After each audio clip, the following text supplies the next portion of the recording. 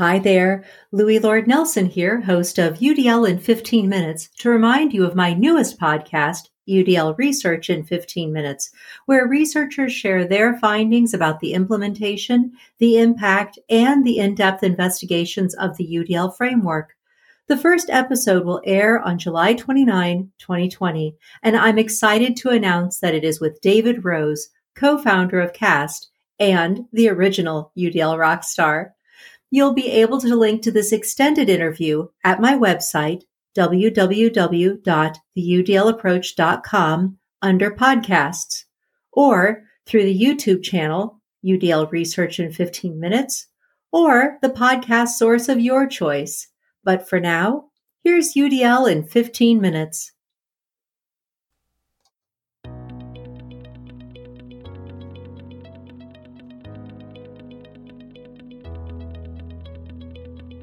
Hello and welcome to UDL in 15 Minutes, where educators discuss their experiences with UDL. I'm Louis Lord Nelson, UDL author and leader.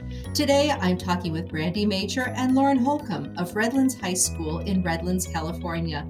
Today, Brandy and Lauren are going to share how they wove UDL into a unit on research for Lauren's freshmen. Hello to you both. How are you? Doing great, thanks. Just taking it day by day in this crazy world. Yeah, this is true. Yeah, it's nice today. We have some nice, cool weather in California, so it's a good day. Wonderful, wonderful. Well, it's great to talk to you both. Thank you. So first off, will you each share your background in education? Okay, I guess I'll go ahead and start. I taught English for 8 years, and then I became a high school teacher librarian, and I've done that for 7 years.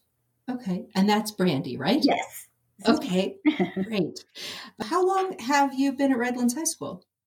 I have been at Redlands High School for 7 years as a teacher librarian. And then Lauren, what about you? I have taught English for 9 years, and all of them have been at Redlands High School. So are you guys both from that area, or did you move in? I actually grew up in Redlands. I went to the rival high school, Redlands East Valley, and then I ended up getting hired at RHS, and I had to earn that for a while because I went to the rival high school. Awesome. What about you, Brandy? I am actually an outsider, but my first teaching job was at Redlands East Valley, where Lauren was actually a student. I was never her teacher, but we were there at the same time. Nice. So what's a good description of Redlands High School? What's the student body like, size, that kind of stuff? Well, Redlands High School has a really long and distinctive history. It's filled with a lot of pride and tradition. It was founded in 1891 and is the oldest public high school in the state of California, still functioning on its original site. Oh my gosh. Right. It's amazing. But we're also a school of innovative thinkers and learners. We earned the California Distinguished School Award last year for excellence in teaching, learning, and collaboration. We have a diverse student body with about 2,400 students, grades 9 through 12. Wow. Oh my gosh. So then are you guys in the same district as other high schools, like the Redlands East Valley? Is that in the same district, or are you the sole high school for your district? We are in the same district. We have 3 high schools. Well, technically 4 high schools. We have 3 high schools and then the continuation school in Redlands. Okay, so it's a lot of students across the district. A lot of students, yes. Yeah, so that's a big deal to be recognized then as that school of excellence within that huge district. That's awesome. Yeah. Okay, so I understand that you both worked together, design a unit to help Lauren's freshmen learn how to research, and that you used the UDL framework to help you design it. And I'd love it if you guys would talk about that. Yes, so teaching the research process is one of the most difficult tasks, I think, as an English teacher. It just consists of so many things. It consists of finding good research, finding good facts, incorporating MLA format, and then also teaching them how to organize all of that and put it into writing. And so Brandy and I were at a Google cohort training where we learned about hyperdocs, and I looked at her and I said, we need to do this for the research paper. And then Brandy is probably the best librarian out there. She just took it and ran with it, and she did so much on this HyperDoc to help my students. It's amazing. Nice. So then, either one of you, but as you guys were talking about the Google cohort training and this HyperDoc idea, when did UDL come into your conversation? Was it an immediate, oh, wow, this really aligns and we can use the framework with what we're doing? How did that come about? I think the HyperDoc just naturally lent itself to UDL, which worked very well with Lauren's students because they're very diverse. Did you want to speak about your students a little bit, Lauren? Yes. So I have about 35 students in a class, and it's a huge mix of students. I have English language learners. I usually have at least 4 to 5. I have several students on IEPs and 504s who have different learning needs. And then I also have students who maybe should have taken honors, but chose to take regular English, who need that challenge a little bit. And so I was looking for a way when there's 2 of us, 2 adults and 35 students who are all going to move at a different pace to make that work a little bit better while we're in the library doing our research. And so each of those students could kind of work at their own pace, but still be successful. Nice. So talk about how you guys set that HyperDoc up to do exactly what you just said, to help them know what direction they needed to go, but give them that flexibility to pace as they needed to. From the very beginning, since the HyperDoc is set up like a game board, they can move from square to square. And from that very first square, we went ahead and put in the topics. And what I did was I looked for resources that would help them with those topics. So the first thing that I found was we have something called Discovery Education, and it has really short videos and clips. And so Lauren selected different topics on civil rights for the students to research. And I went ahead and included those little video links, which they could click on, and they could watch them. They're super short. They can rewind them if they needed to. They have closed captioning. So immediately they're invested. If they need to rewind, they can go back on their own. If they're ready to jump ahead, they can move on to the next one. Again, giving them that flexibility.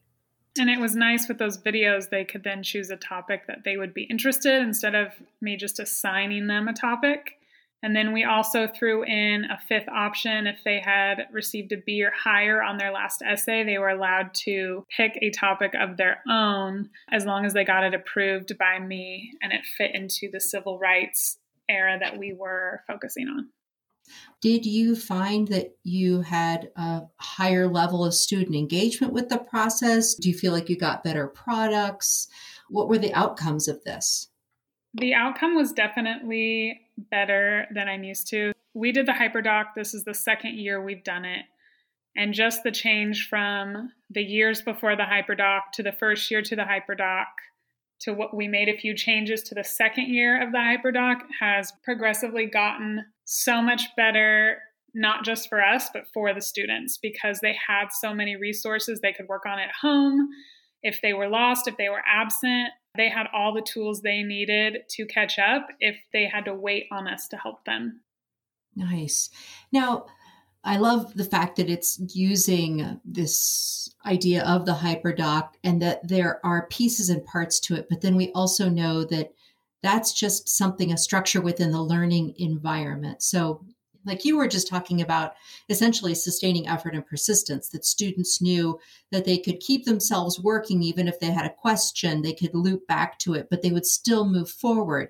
So even though the materials are there and that HyperDoc is a great tool and strategy, what other things do you feel like you've done in your learning environment that are supporting your students in something like sustaining effort and persistence and that self-regulation piece where they are setting their own goals and moving toward things?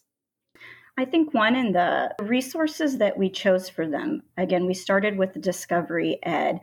And in addition to that, I used our California State K-12 online content databases. And they're super accurate and reliable resources that provide a massive amount of digital information, including newspaper articles, scholarly journals, magazines, books. So it's giving students all of this information, which oftentimes when they do research is very overwhelming because they can't tell the difference yet between what's quality and what's not. So allowing them to see quality sources and understanding what they look like was very helpful to them. And in addition to that, when they actually click, like one of the resources was Britannica. When they get to Britannica, they can actually self-select their reading level and break it up, and no one else has to know. So again, we're talking about them being able to change that on their own.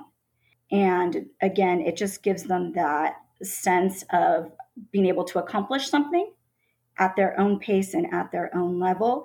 Physically, at the time that Lauren was with us in the library, our library was set up so that they were sitting so they couldn't move, but now we're changing that. We're setting things up differently where students will be able to move to be more comfortable, to be in an atmosphere where they feel they can be most productive and make those positive choices for doing that. In addition to that, we also have the ProQuest library database in which students, when they're looking at the articles, and some of them are scholarly journals and they can often be difficult for students, they have an option to click listen and they can listen along as they are reading. And again, for us to set up the library in a way where they can actually be comfortable listening to that. So maybe not a traditional desk and chair as we normally do. We're trying to switch that up for them and give them the space to make those choices where they can learn in the best environment possible. What I adore that I'm hearing is that you guys not only are using and thinking about the UDL framework in your design for your learners, that it's also becoming a point of reflection for you, and you're opening up opportunities to the students because now you're starting to feel more comfortable. You guys are, it's like you're all growing together. So from this outside perspective, it's really beautiful to see and hear about. Do you sense that? Have you felt that yourselves? Have you reflected on that? I definitely think it's been really encouraging. When we sat in this Google cohort training, just the ability to have a tool that was going to be able to make the research process easier for my students and for the two of us in the library trying to help 35 students at once. We were really excited about it. And it's nice to work together because we get extra excited about new things we find that we can add to this to make it easier. It's just really nice to see students more confident in the library. Yeah. I think the other part of this that just was flowing into my brain that goes back to what I was just saying is that we know that tools that lend themselves to the framework, that allow for the flexibility, allow for the choice, allow for access, and help build rigor and help the students reach the goal, that those are fabulous things to have, but a tool in and of itself does not replace the environment that's created by the lead instructors. So you guys had to create this environment, and I'm hearing you talk about how you've expanded it not only with the seating and being able to sit where they're most comfortable, but then it also sounds like you're doing a lot of active promotion of these choices to the students, because if they aren't used to the fact that they can listen to an article, that maybe they wouldn't choose it because they would think, oh, that's the easy way out. So did you have additional conversations with students? Did you need to encourage them to use these pieces of choice? Definitely. And one of the great things too about working with Lauren is she's not afraid to try new things. She's not afraid to go there. And that is definitely a model for her students, saying it's okay. We're going to try things. We may fail, but we can try again. And it's such a great role model for them. So when they see us, we might be a little nervous at the beginning trying something new and saying, hey, we're going to move around for this, but letting them see that that's okay. Letting them know that it's not the easy way out to listen to the article. It's adapting to you so you can be the best that you can possibly be. And all of us have these unique qualities, and all of us have different ways in which we can best share our voice. And to be able to promote that and model that is something that I really see in Lauren and her teaching. And that's what makes it so great to collaborate with her and her students showing them that their voice is just as important. We are all teachers and students together in this. Oh, that's You're awesome. so sweet, Brandy. Well, it's clear you guys have an incredibly wonderful collaborative relationship, and I'm so appreciative that you were willing to take some time on a beautiful day in California to talk with me for the UDL in 15 minutes. Thank you so, so much. And I know people are going to be really interested to see the related resources that'll be in the YouTube photo montage along with this podcast. So thank you so, so much. Thank you. Yeah, thank you. You're welcome. So for those listening to this podcast, you can find supplemental materials like an image montage with closed captioning, that montage with audio descriptions, a transcript, and an associated blog at my website, www.theudlapproach.com/media.